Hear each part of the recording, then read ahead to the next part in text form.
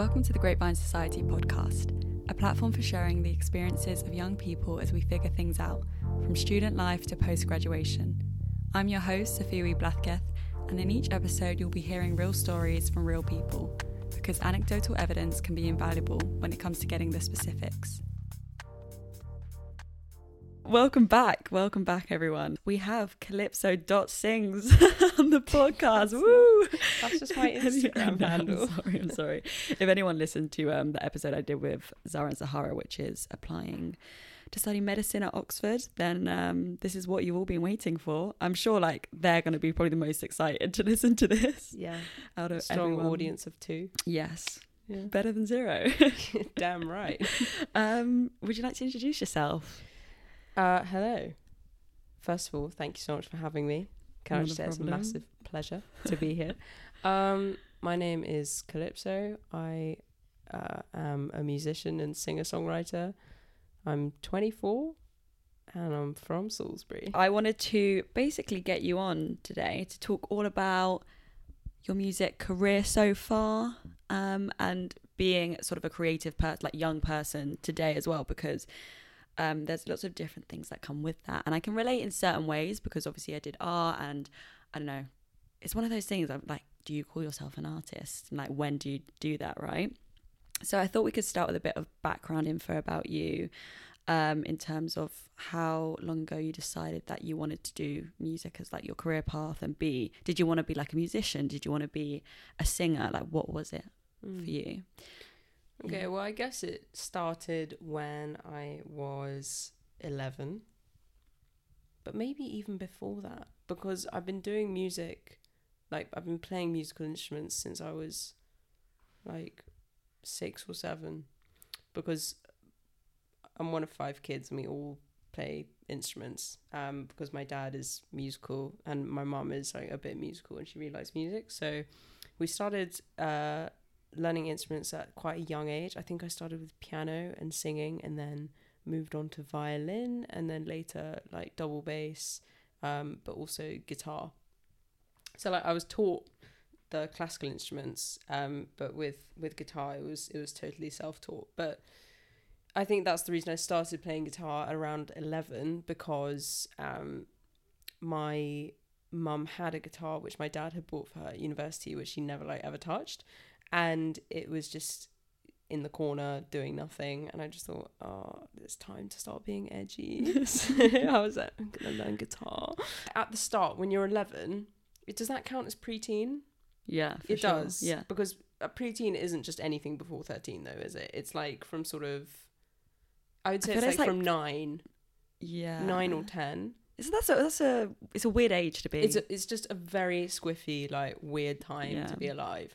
And so I was just I was feeling that angst. I was like, I gotta be different, because I think everyone gets a bit of that, because when you're young and when you're a kid and someone asks, what do you want to do when you're older, everyone's like, I want to be an astronaut, I want to be a vet. You have to learn so much fucking shit for that.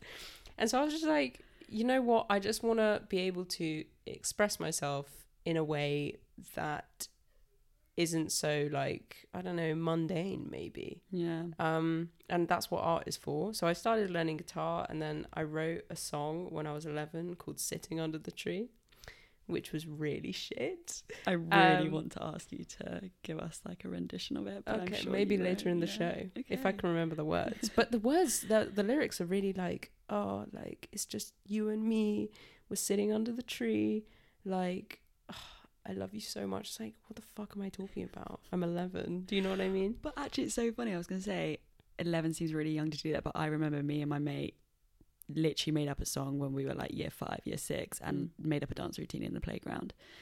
So you are closer to God at that time, at that age. You are it's before. I really do think that there is, just for everyone's for all the listeners out there, when I say you're closer to God, I'm not talking about any kind of Christian thing, that ain't me, but what I'm saying basically is that maybe you are closer when you're younger to innocence in a very literal sense, meaning that you haven't been clogged up with all the shit and norms of the adult world yet.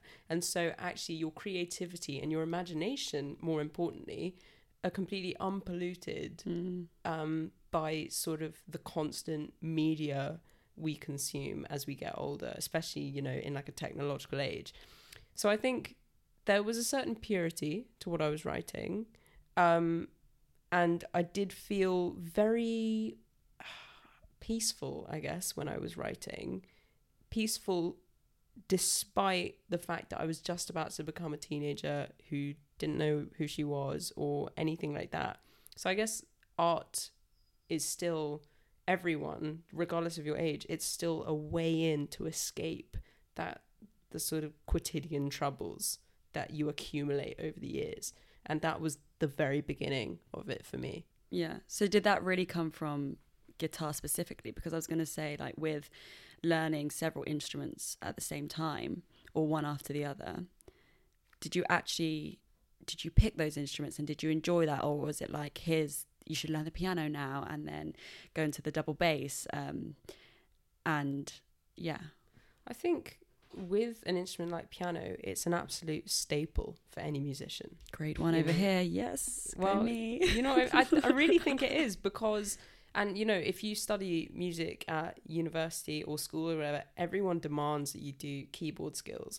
And because of the way the piano is laid out, you have a very nice aerial view of how harmony and chord progressions work.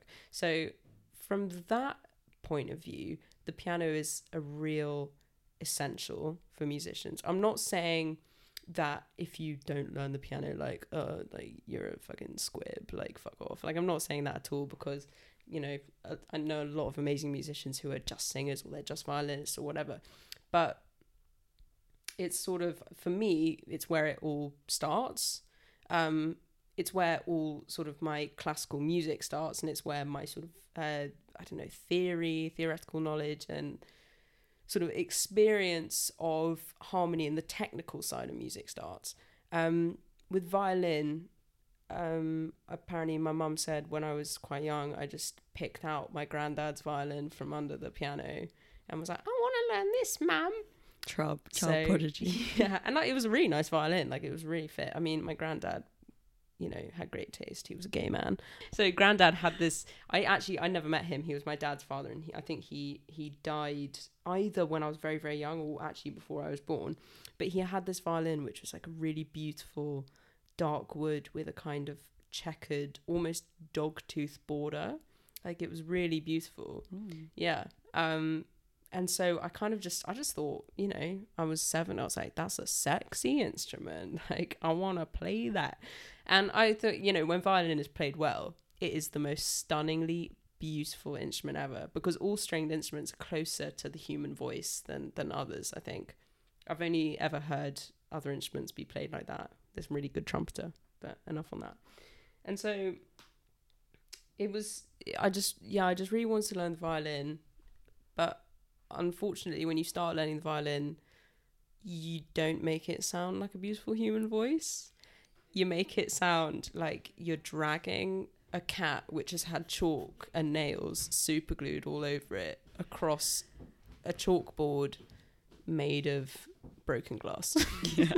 And that's kind of what it sounded like. And I had this teacher who was quite like, she was one of those kind of scary, like a bit rough. She was not rough as in like, not rough as in like, you know, cheap fag in her mouth kind of thing, but she was just quite forceful. Violin teachers tend to be a bit grabbing your fingers and being like, no, don't do this, don't do that. So that was a traumatic experience. But yeah, violin was great. Violin was great in the end, although I didn't get to grade 8. I just stopped after 7. I remember like in my primary school, something like walking past like the makeshift hut where people would have their like violins, which was full of like so much other crap in there, or like flute or something, and it would always just sound a little unappealing. The most delicate instruments should not be handled by children, but the harsh reality is that in order to become really good at them, they have to be held by children. It's like when you look at grown-ups, if you look at like, I don't know, like really good painters or really good sculptors or something, what you're seeing, I think, when actually you see any kind of artistic performance or, you know, any athletic performances, you are seeing what is almost the finished product, and you're not seeing the hours of torment and practice and boredom and sort of banality that is enforced on you in order to get to that point. Yeah, it's like exactly. that book Outliers. Did you ever read that? No. Basically, this guy, I can't remember his name right now, but he talks about how every expert in their field has done 10,000 hours of that particular thing. Oh, yeah. So it's like the 10,000 hour sort of mark. But yeah, so there was violin. Mm-hmm. There was violin, and there was piano, and there was singing, because my dad came from a very choral background. Because his family was Catholic. Thank fuck we haven't really brought that into our sort of shading. We're not well behaved enough in my family. Plus, I'm a massive gay. But yeah, so like we had a lot of involvement with cathedral choirs. And my dad, after he was an opera singer, he sang in a cathedral choir, which he literally stopped doing last year. So he'd sung there in Salisbury Cathedral Choir for like 3 decades. All my siblings are sung in Salisbury Cathedral Choir. I sang in Guildford Cathedral Choir. So like there's a lot of choral music going on as well. Double bass, I thought it looks kind of cool. It's a big instrument. It makes a beautiful noise. And there's not a lot of difficult pieces to play on it, because its main purpose is just to fatten up an orchestra. So fucking pain in the ass to carry around, by the way. Like, learn the piccolo next time. You know what I'm saying? I look like one of those like stag Beatles. And so yeah, I mean the point is there aren't a lot of double bassists, and as with all of the instruments, it was a way in to find a scholarship to get to a new centre of education, a new institution, a new school. So my double bass and my violin helped me get into my secondary school and also into my sixth form. So that was a huge element actually in my family, which really can't be understated, which was that we were too poor to go to private school just as the fees were, because the fees are mental. Like they're just way too much. And, you know, one of the schools wasn't even very good, you know what I'm saying? I mean, the music there was really good, but the teaching was just kind of crap. No offense, I'm sure it's better now. And I don't have to mention what school it was. Yeah, no. But then when I went to my sixth form, everything was just like at a massive, way different level. Like I know sixth form's meant to be kind of like, you know, a sort of precursor to university anyway, but this was like mega, very much like that. So that was good. And all of the orchestras there were great. You know, I've never not played in an orchestra at school or sung in a choir at school. So I've always had a very strong connection to classical music. But, you know, what I liked about guitar was that it wasn't something someone was telling me to do. Yeah. And even from that young age of 11, you're cognizant of the fact that there are lots of things now being actually enforced on you, which don't necessarily float your boat. You see them as being necessary, and your parents and your family reinforce that they're necessary, but that doesn't actually mean that they're enjoyable. So sitting down to do even just half an hour's practice of violin for me was sometimes torturous. Like I just didn't want to do it. But sitting down in my own time to play guitar for 2 hours was just a joy, because when you're a beginner at something like that, every tiny step you make, every millisecond that is shaved off between changing from one chord to another feels like you've won a marathon. So from that point of view, it was way more rewarding, because I'm the one giving myself the reward. I'm the one who's gauging what the reward is. And the funny thing is that the reward wasn't the kind of reward I would receive after I'd done violin practice. You know, it wasn't like some chocolate or like a pat on the back or anything like that. It was sheer fucking having learnt a bit more guitar, which just felt fucking amazing. And there was an ownership of it, which I really loved. I guess there's not that outside pressure as well. So it's like these incremental steps of like, I'm making progress, but on my own terms, and it feels good to do that. And I'm really enjoying that process. I don't feel like I need to be I know. Did you do your grades in that as well? No, I didn't there do you go, any grades in guitar. There was nothing that judged its progression other than me, really. And I mean, you know, sometimes if I played something to someone and they'd be like, "Oh, your guitar playing's got better," and I'd be like, "That's nice," but that wouldn't evoke a feeling stronger than that, which my own sort of satisfaction had. Yeah, because obviously, so you mentioned that like the classical music and stuff was a big part. Did you get inspired by it? What other music were you listening to at the time? I want to know, like, young Calÿpso. No, I was listening to so much different stuff. So when I was 11, I can remember there was one Christmas where I was so thrilled because I got an Outkast single. You know, Hey Ya, I got that. Yeah, great and song. I also got Jamelia's debut album. Oh, okay. You know, yeah, Superstar, right? Yeah, Superstar. And I just used to sit in my room, like, listening to them. And I also got Franz Ferdinand as well. Oh, okay, yeah. So that is there's a bit of a difference between those albums. I mean, you know, one's you got R&B and then you've got sort of weird, like, alternative, like indie swishy hair, kind of stripy shirt business, like, you know, guitar. Sort of like anemic looking men with guitars. And so there was that, but also, like, having 4 older siblings, I did just kind of consume all of their music as well. So there was a lot of Red Hot Chili Peppers, there was a lot of Blink-182, Sum 41, other bands with numbers in them, but also, like, Britney. What else? Like, you know, just all the kind of the classics of the 90s and noughties, I just sort of absorbed, which has actually resulted in not having a very clear direction generically, because so many things, so many different encounters to each day when I feel like writing a song evoke a memory of a different genre, of a different time, of a different artist. So it's really hard to actually find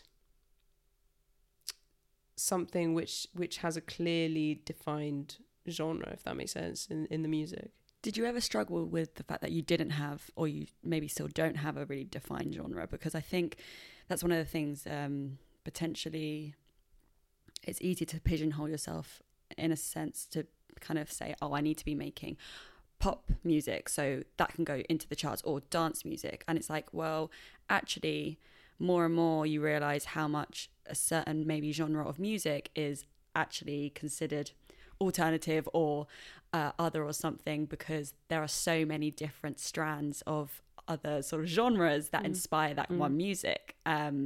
So yeah, did you ever find it like hard?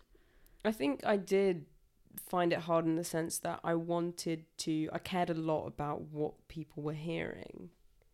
But now, if we were to sort of transfer this to visual art, if you paint something, or if you sculpt something, or if you sew something, there is a unifying factor, which is you, right? Yeah. And the same goes for music. If you look at how people's I don't know, who's an artist whose style has changed quite a lot. Actually, you know what? Here's a good example. Lady Gaga, right? Lady Gaga does these, like, big piano ballads, but she also does big dance numbers as well. And there is literally no reason why other artists shouldn't sort of follow suit and explore all these different avenues, because ultimately each person is, you know, corny as it is, it's true that each person is unique. And we have all experienced different things in different ways, but also the same things. And so regardless of what you put out, someone there hopefully will recognize that same feeling, that same inkling, that same emotion, or just sound, really. And so I'm not so worried about having to stick to a particular genre, because I think that just sort of cuts you off from so much. And actually you basically just end up, I guess, tying the veins that go to the heart of it in knots.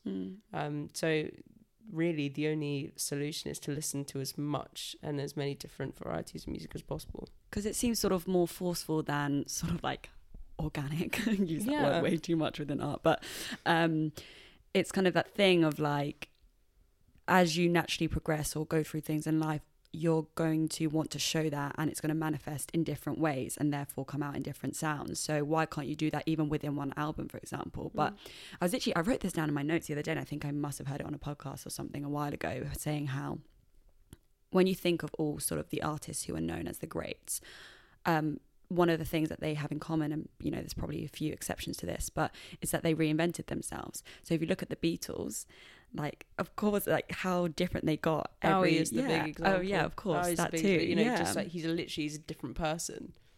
You know, no, I completely agree with that. But then the Beatles were at liberty to do that because actually they're mentioned in that book Outliers, because before they got big, they were playing, I think, in Hamburg at a strip joint day and night after day and night after day and night. And so they became so in tune. All good bands are basically rehearsed to the point where they're like one multi-armed man. And it's the same with, do you ever listen to any Steely Dan? No. Steely Dan were a band in like I think the 70s and 80s, and they apparently just were rigorous about their rehearsal, and you really hear it in their music. Everything is just, it's bizarre to listen to in some ways. So I recommend them. Thank you. You're welcome. So I guess going into maybe more of like the creative process itself, and the fact that, you know, there are these like waves and it's ups and downs, and there's periods of like essentially what everyone knows as writer's block. And how's that been for you, especially because it's one thing, you know, I think we didn't really mention this at the start, but we met through uni, and obviously you were doing a very demanding degree at the time, but still like basically building up this career and releasing music and doing that while studying. So how's it been, you know, trying to make music and doing so while studying versus now, you know, being a year out of that? I'd say that, just quick disclaimer, I got a 2-2 in classics. Such a useful degree. But had I not had music, I would have got a 3rd or failed. Because I think if you're very fortunate, you're doing a degree that you absolutely love, you're passionate about, and it's just, you just know that is what you're going to do forever. You know, some people actually have degrees which are vocations. Mine wasn't so much. Like, I got a lot out of it, and, you know, if you guys ever need to read some good stories, like, literally just start with anything classical, because it's the basis of a lot of very good stories. And I got a lot of good logical thinking out of it. I got a lot of language skills out of it, which I don't use. But again, music for me has always been emblematic. Well, songwriting has always been emblematic in my life of not following the status quo. I'm not like other girls. But seriously though, like, no, but seriously, like, if you associate one thing with a kind of rebellion, you know, like we were saying earlier, that for me, guitar learning was symbolic of my own self, of my own persona, of an independent creature that could play and learn and sing and reward herself. That's why I needed it so much at university, when you're doing a degree which is kind of good but also sort of traumatic, and you need release. So when it comes to writer's block, I was really good at starting songs and so bad at finishing them, because I would use it as a crutch, in the sense that I would be like, right, I'm feeling really shit about what just happened today. You know, my philosophy tutor hates me, because she really did. To be fair, I was really shit. And I'd be like, right, I'm just going to get it all out. I'm going to go to the piano. I'm going to rent out the music room, go to the piano, and just, you know, fire something out. And I would end up coming up with these, like, really, like, quite intense ideas. And I'd be like, okay, done now, bye. You know? And actually, like, that is, if we talk about that book, The War of Art by Stephen Pressfield, which Sophia really kindly lent me. It's a great book. I really cannot recommend it more to anyone out there who's creative and needs a bit of a kick up the arse. Like, that, what I was doing there was very amateur, because what I was doing was I was using it purely for my own gain. And actually, it's your duty to a kind of higher creative force to take on a sort of professionalism whereby you say, right, here's this idea, and now to really combat writer's block, I need to dedicate a certain number of hours to it every single day and just sit there and try. Because what I wasn't doing was trying, because obviously my brain was filled with fucking Latin and Greek and I got to do this essay or I got to revise for that. So at university, music was very useful for release and expression, and you know, the odd bit of pocket money if I ever did a gig.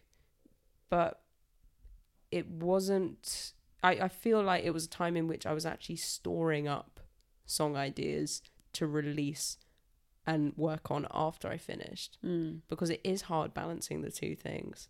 It's hard committing yourself entirely to two very disparate professional spheres, because when you're at university, if you want to pass, you have to have a like quite professional attitude towards it. So I was actually quite organized. Doesn't mean I did well, but I did it. I was organized about sitting down, dedicating however many hours to an essay a day, which meant that music was squeezed into this format of just do it because you need it. You know, like a smoker who needs a cigarette. I was like, fuck it, it's time for my fix. Sort of like a cathartic cry or something. Absolutely. And what's so nice about it is that it's a cathartic cry that no one actually has to listen to if they don't want to. You know, I wasn't enforcing it on anyone. Maybe apart from my girlfriend a couple of times, but she loved it though. Yeah, she fucking loved it. But you know, I'd just be like, this is me time. It's a real narcissistic paradise to just get by the piano and just pretend for a second that essays don't matter and the only thing that matters is you and your pain. Yeah. Basically. Love an ego. Yeah, we love an ego. But again, an ego, that whole egoic side of it is so amateur. Like, it's the professional side of it is where you set aside your ego, because your ego is the thing giving you the writer's block. Ego is the Enemy by Ryan Holiday, another great book. Would recommend. Absolutely. I mean, it really is. And so that professionalism is when you're like, okay, fuck off ego. Now I'm gonna take bits of you which I like, and I'm gonna get rid of bits that don't help me, and I'm going to sit down and I'm going to do this. And that is like shitting a pine cone. It is so hard, but ultimately like really helpful. Yeah. Did you feel like it's kind of become more of like a sustainable sort of process post uni as well, now that you don't have to, you know, sit down and dedicate hours to things that you may not really love? Okay, so confession time. Yeah. I would love for it to have been sustainable from the get-go. But after you do a 4-year degree, which has sapped away your life, you kind of just want to slob. It's all like, you know how loads of people, when they retire, they die? It's a sad reality, guys. Yeah. But it's the truth, which is that people need work. I needed not to work. So after uni, I think I just played PlayStation for like a year. Red Dead Redemption. Plug it, boy. You know, like and my mum was really sweet about it as well, because she was like, you need to rest. You really need to rest. And in hindsight, yes, I did. And also in hindsight, there's nothing I can do about it now. And I think, yeah, I did need it, and it was good. And it has refreshed me.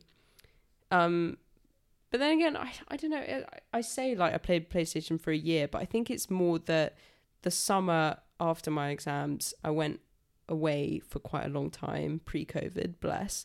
And, you know, I spent a lot of time with Anna, you know, in lovely places. You know, we went to Greece. It was great. And I just felt all the knots in my back, all the knots of 4 years finally undoing themselves. And then come September, when I'm back in England living with my parents, I thought, right, I'm going to do this properly. I'm going to pay my parents' rent. I'm going to have a sort of microcosm of adulthood here, and I'm going to start smacking out this music. So I just had a mindset which was, right, you've done the work you didn't like. Now let's do the work you do like. So I just went all guns blazing on finding gigs. Didn't matter what it was. You know, I would go to a local pub, like in a village outside Salisbury, and I would play songs about Tinder and one night stands to coughing pensioners who weren't really listening. And I was just like, this is fucking great. Like, this is what it's all about. And then, of course, COVID happened. Yeah. Which then offered an opportunity for songwriting, which was good. But, you know, it's just so fascinating how you set yourself a routine and it can just disintegrate before your eyes without you even realizing. I was like, you know, I actually worked one out with my brother because he's a musician, and he was like, right, here's what you got to do. You're going to spend the first 2 hours of every day finding gigs on the internet. Then you're going to have a little break. Then you're going to do another 2 hours of songwriting, have a little break. Then you're going to do your final 2 hours literally just practicing theory on guitar, practicing scales, the grammar of music. I did it for like 2 days. Yeah. And then I was like, fuck this, man. I want to go be a cowboy. Yeah, I was going to say, does it like sap the joy out of it though? Because I think once you realise that you have to sort of have this professional aspect to it in order to, you know, make it sustainable as a career and get an income from it and make a living, it's a hard thing to balance. Because you're like, oh, I have to put in the work of the things that I don't really like and do all the admin stuff and like actually go searching for gigs. Like, so what did you do? Did you like email people, call people, go up and like speak to them in person? All of that. Yeah. All of that. I contacted everyone I knew. I went on, you know, when I would go busking sort of on the significant days where there was like a market day, like Tuesdays and Saturdays, in Salisbury, one of the longest running markets in England, guys, just by the way. And I would just like, I would go and busk, and people come up to me and say, blah, blah, blah, blah, blah. You know, one woman came up to me and she was like, oh, you're busking. I was like, yeah, I am. You know, kind of giving her the eyes, like, give me some fucking money right now. And she'd be like, oh, yes, my son used to do that, but he's way beyond that now. Oh. And I was like, oh, right, really? He says, yes, he did a gig in Costa the other day. And I was like, okay, well, fucking good for him. Piss off. Level up. Yeah. Expert level attained. But, you know, to be fair on that guy, he was obviously doing what I was doing. You know, you just got to take every single gig. But yeah, so I did a lot of busking, and that got me some places, some gigs. But also, the good thing about music is that, like, it's always required somewhere at some function where people want to dance or cry or both. And so I got gigs literally just doing parties for friends. Someone in the square where I was busking, I had to hook up my amp to the hog roast van. They were so lovely there. You know, because this was before I had a good battery powered amp. And the woman who ran it was like, would you be interested in doing a party for my daughter or whatever? And I was like, yeah, yes. I would. Just say yes to everything, because it doesn't do any harm. And you never know who you're going to meet from it too. You never know who you're going to meet. And you can't look back on it and think, imagine if I'd been there at that time. Yeah. You know, you just say yes to everything when you should. I think word of mouth is a huge thing as well, because especially if you are essentially like a freelancer, you work for yourself, and you don't really know where your next job is coming from. Yeah, it may not be the perfect party that you really envision your music at, but if they, you know, had a good experience and they like what you do, they're way more likely to pass you on to someone they know, or someone who's there may be like, oh, I want to host something and I would love that kind of music or something. So you never know who's going to resonate with. And if you don't take the opportunity and then make opportunities for yourself, then you can't just expect it to suddenly come. Yeah, you may have the creative genius, or you may have like all the most amazing music in the world, but if you're not taking some sort of measure to share it, then you can't really expect it to, like, I don't know, you can't really, no one can expect to be an overnight success. It just doesn't really work like that. And that's why that particular element, I think, is really prevalent in universities, because you're surrounded by people who, like you, don't know who they are. And their search for identity is dynamite for your career. Because if you're a small-time musician or a small-time artist, some hipster out there is going to be like, yeah, have you heard this person? I heard them first before anyone else heard them. Do you know what I mean? 100%. It's like, it is like that. Yeah. It's like that because, you know, your burgeoning career to them is a way to create a unique social identity. So I have a lot of insecure people to thank for helping me. And things just happen. But you do have to allow them to happen as well. Yeah, which is exactly as you were saying. So you don't know who you're going to meet. You don't know what's going to happen. You don't know who they're going to talk to. But if you have been seen, heard, or smelled by them and sensed by them, then you now belong to a small part in their brain. They might not use it a lot. They might not tell you about other people, but you still created a chance that they might. Exactly. And it may even come like a few months or even like a year later that they remember you, you know? Exactly. It doesn't mean like, I did this gig and then someone got in touch but they never got back to me in the end, or, you know, you just didn't hear from them after a while or something. But it doesn't mean that, you know, a few months down the line or whenever that person may come back into your life and offer you a different opportunity or something. So I feel like it's about kind of just putting yourself out there, giving yourself that exposure, and seeing what happens with it, and like kind of what will be. Exactly. It's very much like dating. Like, if you treat your career like your love life, sometimes if you give someone you wouldn't necessarily consider a chance, they turn out to be the best thing. And similarly, if you get ghosted by someone who you thought was amazing, that can also turn out to be an amazing thing. So I am a bit of a believer in that wanky, you know, it all happens for a reason, which I think is just what disastrous people tell themselves. It's true, right? But I am starting to believe it. But there's no point in overthinking anything, right? Because the point is that it didn't happen. So you didn't know what would happen if it did. So just move on, you know. Exactly.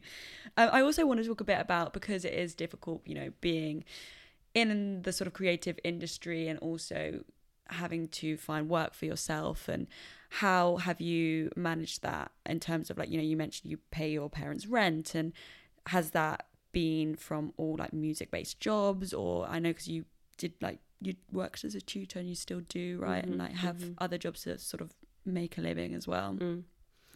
I think if you are wanting to go into something creative, you better resign yourself pretty early to the fact that you're not going to have dispensable income, like your friends who go and work in the city, or like friends who just work in an office or something, who have regular means of sort of just treating themselves or going out, you know, which actually adds a lot of colour and variety to life, because if you decide to go out, it's a big deal, you know, and whoever invites you should be very happy that you've come, because you're actually saying to yourself, this is fine, I'll be here, I just can't eat for a few days, but that's completely fine. But no, I mean, yeah, the whole point of getting the degree was that I had a stable base, which is bloody ridiculous. I should have done something like business studies, which would have been way more useful than classics.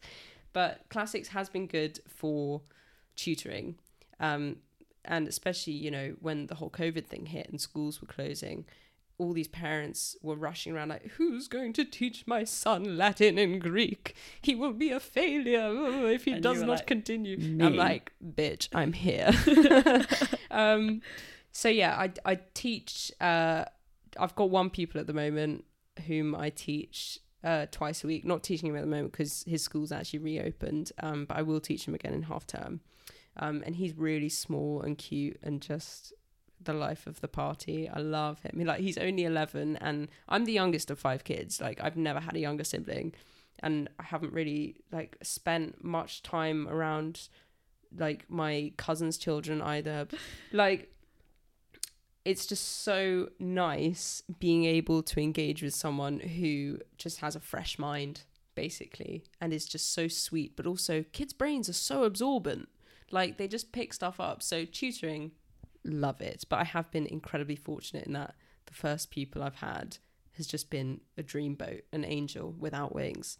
So yeah, there's tutoring. Then there are the less glamorous jobs. I worked for a recruitment centre.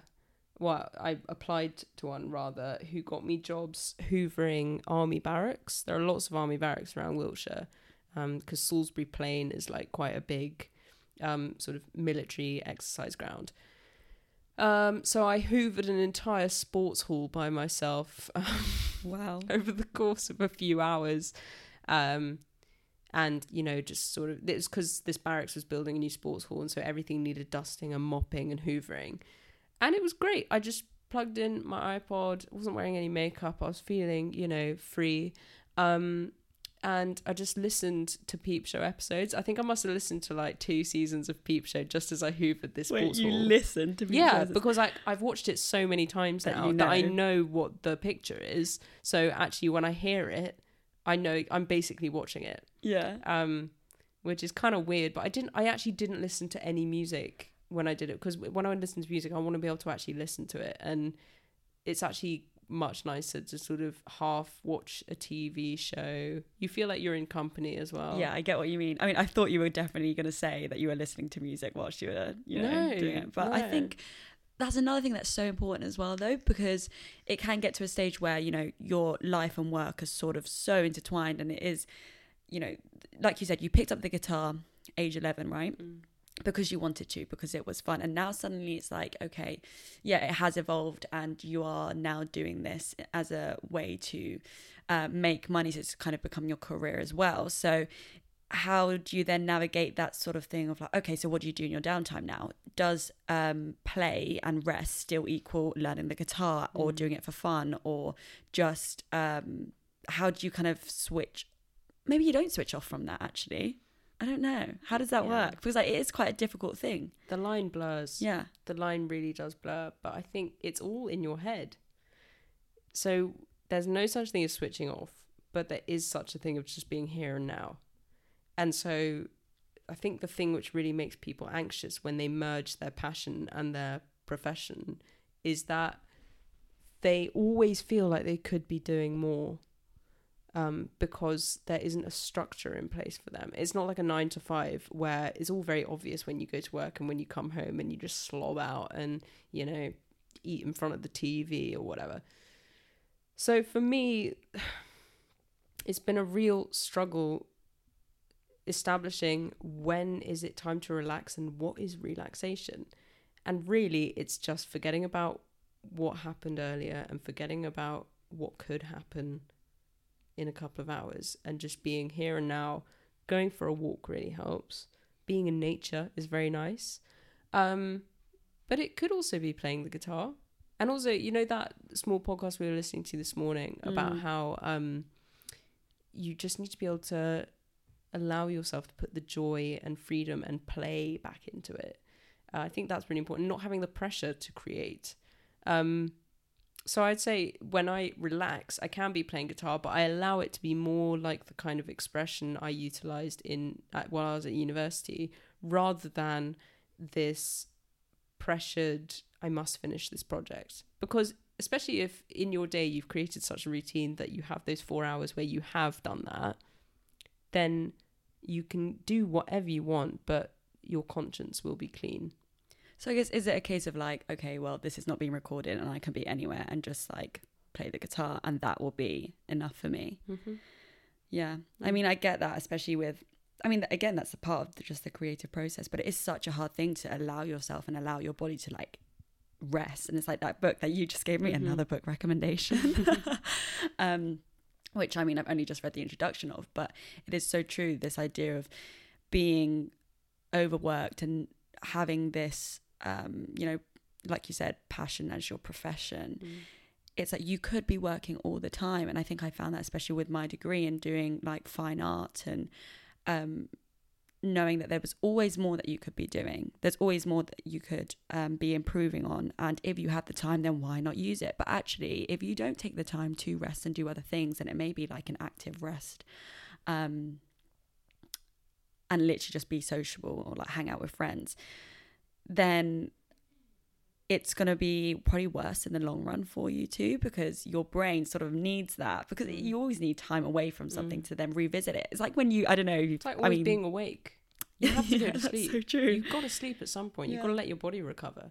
And I guess I feel like with writing songs, probably you've probably written some lyrics or something where you're like, oh, that's really quite good. Then you come back to it, you leave it, then you come back to it like the next day, or you're like, what was I thinking? That's not great. Definitely Can so relate. Not to the writing part, but I guess when you, for me, it's when I do a drawing. Yeah, when you're creating anything, I think it can. Yeah, it spans all of that. That's stuff. why I think video games are so important, because I've always had a very troublesome relationship with video games. My whole family has. I've got 3 brothers, and whenever we've sat down and played them, we've been like, am I wasting my time? They think, no, I'm having such a good time, and actually time enjoyed is never time wasted. And you just having to let that go, especially when you come from a background which is like, right, we're going to get you into this university, you're going to do this, you're going to have a stable, happy life for yourself. You just want to stop and smell the flowers, whether they're computer generated or not, you know? So you've got to be, in a really paradoxical sense, you've got to be determined to work at relaxing. And you've got to say to yourself, right, you've clocked off, chill the fuck out. Yeah. And it's really hard. It's really so hard. It's like you saying, like what you were saying about, you know, if you do have like a 9-to-5 job or something. Yeah, I mean, I know a lot of people go over those hours and, you know, they can still work on the weekends and all that kind of stuff. But it's that thing of like, and I've been speaking to my friends about this, who one of them has a 9-to-5 job. And they're kind of saying how actually their weekend very much is their weekend. It's like free and open because they literally do not have any task or something, like anything to do over the weekend, or after they come home, you know, if it's a Friday evening, they can literally completely switch off because they know nothing's going to come in until like Monday morning. Yeah. Whereas I kind of got through a phase of like using my weekends as almost time to, like either catch up on work or be like, okay, I was a bit more relaxed on this day of the week, so I'm going to use my Saturday for that instead. Yeah. And I think it is all about just consistency and getting into implementing that rhythm. Your own structure. Yeah, because once you fall into that, it becomes a whole lot easier because you feel like you have that sense of structure and like for it to be still quite relaxed. But I feel like, especially now with, you know, remote learning, remote working, and people are sort of leaning more towards the idea of this 4-day week, and they're really sort of rethinking about like how we're choosing to spend our time and why so much is dedicated to work and how we can like reshuffle that. I don't know, it's very unnatural to work all the time. Very unnatural. I mean, from a purely biological primeval sense, the world itself has downtime. It has seasons, you know. So you harvest and you plant, and you need to be able to differentiate when those times are, or else you're not going to grow anything. Basically, that's my very convoluted analogy. But I kind of love it. Yeah, well, you know what I mean, though. Like, it's just there is night and day. There are shifts, and the world, nature isn't just this sort of one-faced thing. It's beyond binary as well. It has all these different shades and seasons, and I think, you know, it's just, you need to, I think something that's really disappeared since our whole world has become much more cerebral is a connection to our bodies. And I think actually when you need to relax, my body always tells me, there is a gut instinct which is like, actually, don't pick up the guitar, don't try to do something. You've already done however many hours, just let yourself be. And that, of course, is at the core of meditation as well, which is why so many people struggle with meditation now, because we are so embroiled in the distractions of the world that actually sitting down and saying, I'm not going to do anything for even 5 minutes. I'm just going to focus on my breath for 5 minutes, not worry about anything, not think about anything. The not thinking part is impossible. It's so hard. And when you have that thought, just see it as a passing cloud. It's really hard to do. Yeah. It's really hard to do. And it's because there's always something to do. So yeah. But I heard as well that our brains aren't even wired that way, that we're always going to be thinking anyway. So it's just kind of like letting yourself have those thoughts and but letting them pass and not really. Exactly. Yeah. Like you can entertain them. It's the same reason why we're like the most advanced species on the planet as well, is because of that hunger. And it's also, but that kind of non-stop thinking ambition, I guess, is also what is what contributes to sort of the hunger for power as well. It's what creates a lot of conflict as well. So it's achieving that balance. It's getting that yin and yang, that chaos and order sort of into perfect harmony, which is the hardest thing. But it's all about, like you're saying, the balance. It's like knowing that it's not this, even if you do think you found it, it's always going to go up and down, no matter for like the rest of your time. Do you know what I mean? It's kind of allowing yourself to always kind of come back to that mid sort of section. I don't know. I'm just trying to imagine like a graph right now and just like curves going up and down. And just like always coming back to that point. The troughs and the peaks. Yeah. Yeah, definitely. Exactly. No, I totally get that. Yeah. And then lastly, to kind of round this chat off. I have been rambling so much. Let me just apologise. So good. I want to talk about like currently how you're working and how you're sort of the process you're going through in terms of trying to promote or just like give out your music in a way and get people to listen. To, yes. I know you want to talk about TikTok. I'm sorry, it has to be done. And I think it's a really good thing to talk about because I didn't think you'd be on TikTok. I'm not going to lie. Do you think I fucking thought I'd be on TikTok? Absolutely I'm technically... Wait, am I a millennial or a Gen Z? I'm 1996. Well, I think you're probably just before. Just a millennial. Yeah, I think you're a millennial. But really, I do feel like my year group, the people born in 1996, do feel a huge affinity with Gen Z. So we're sort of in this dual personality. We're on the cusp. She is a bit adorable and a bit annoying. Right on the cusp. That's a Peep Show quotation for those of you who are wondering. Okay, so TikTok. I mean, there are so many different avenues an artist, be it visual or, musical, can go down insofar as promotion is concerned. Self-promotion is one of the most painful, awkward, unnatural feeling things for a certain, type of person. For other people, it just comes naturally, but for me, it's... I'm just always like, I need to put a joke in here. Otherwise, I'm going to come across as cringe. And in doing so, come across 1,000 times more cringe. But at least you're self-aware. Yeah. Sometimes. But so, yeah, I'd been doing sort of, relying on word of mouth a lot. But also, sharing things on Facebook and on Instagram. But ultimately, you need to reach a wide audience and you need to decide, A, who that audience is, and B, what can you bring them? So obviously I'm not straight. Who is? Am I right, guys? Okay, Sophia's just grinning at me. She's like, I am. It's like, whatever. And so I was like, okay, so what are the kind of people do I feel like I have an affinity with? Like obviously queer women, lesbians, whatever. And so Anna, my girlfriend, was like, a really good way to promote your music would be on TikTok. We can do a trend, but we can use your music. So she's really like at the core of this brainwave. And I have her to credit with, any recent following I might have accumulated. And it's been quite big. I mean, in June, I had 800 Instagram followers and now I've got like 1,500. So like there has been quite a steep that's coming from TikTok increase from TikTok. Oh, okay. Basically. See, I'm not a TikTok user, so that's fine. I mean, it's gonna get banned pretty soon anyways.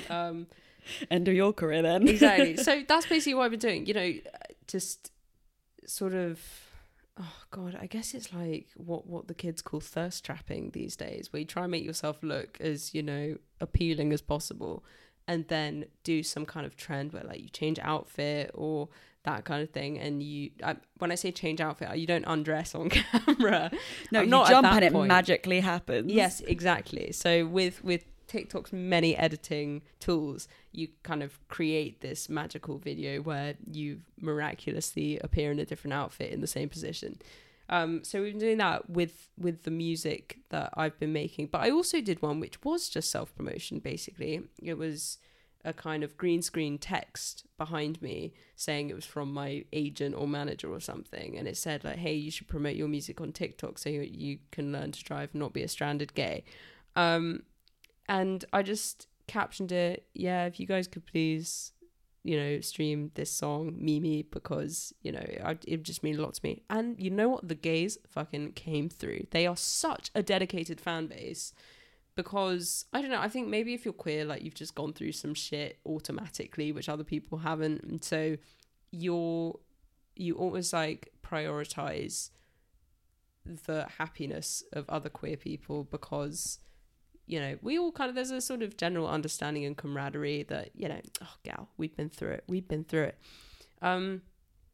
So they just really came through for me and were really sweet and supportive. And that's just been a huge boost. Like TikTok is a boon. It really has been a boon. So yeah, that's been the main form of advertisement at the moment. I think once you get that engagement as well, and you're seeing these people, maybe not so much as individuals, but still you read the comments or whatever. I reply to the messages, as much as I can. It makes a difference, and it's like, oh wait, I am providing value, and it's almost like, okay, maybe you don't. Okay, it's that thing of like, I don't need it to be justified, but it is quite nice having that justification. That little right? shim, that little niche of validation is just like, oh, there's a dopamine hit, give me again. Oh yeah, and don't stop. Sorry, keeps too much. You going as well. Yeah, it does, and it is a huge source of motivation.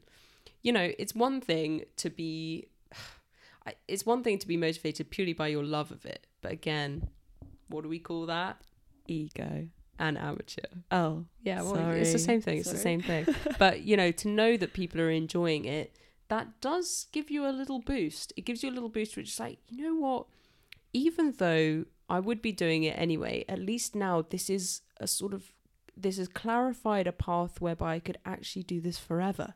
And that's what's nice about it, because you think if people are interested in it, and if people are buying it, streaming it, listening to it, engaging with it, you think this is sustainable. And it's not the people loving it that gives you the horn, it's the sustainability that gives you the horn. Yeah. I mean, I think that's a really nice way to end it off, to be honest. Yeah, is there anything else? The horn. If there's one thing you want to take away from this. I always ask as well, that is there any sort of advice or, someone who's going through the same things or is looking to start making music but doesn't know where to start? Trust your own judgment. Okay. Trust your own judgment. If you are writing something, it is in your hands. Be cautious of the people with whom you share it, because they will treat it like something they've created and they will want to put their spin on it, but ultimately it's your creation. You wouldn't let someone else dress your baby. Or maybe you would. I don't know. It's the kind of thing Gwyneth Paltrow would do. But Anna's not going to let anyone else dress your babies. No, of course not. But that's kind of what I would say. I would just say really, really trust in your own voice and your own sound, but simultaneously be happy to take advice.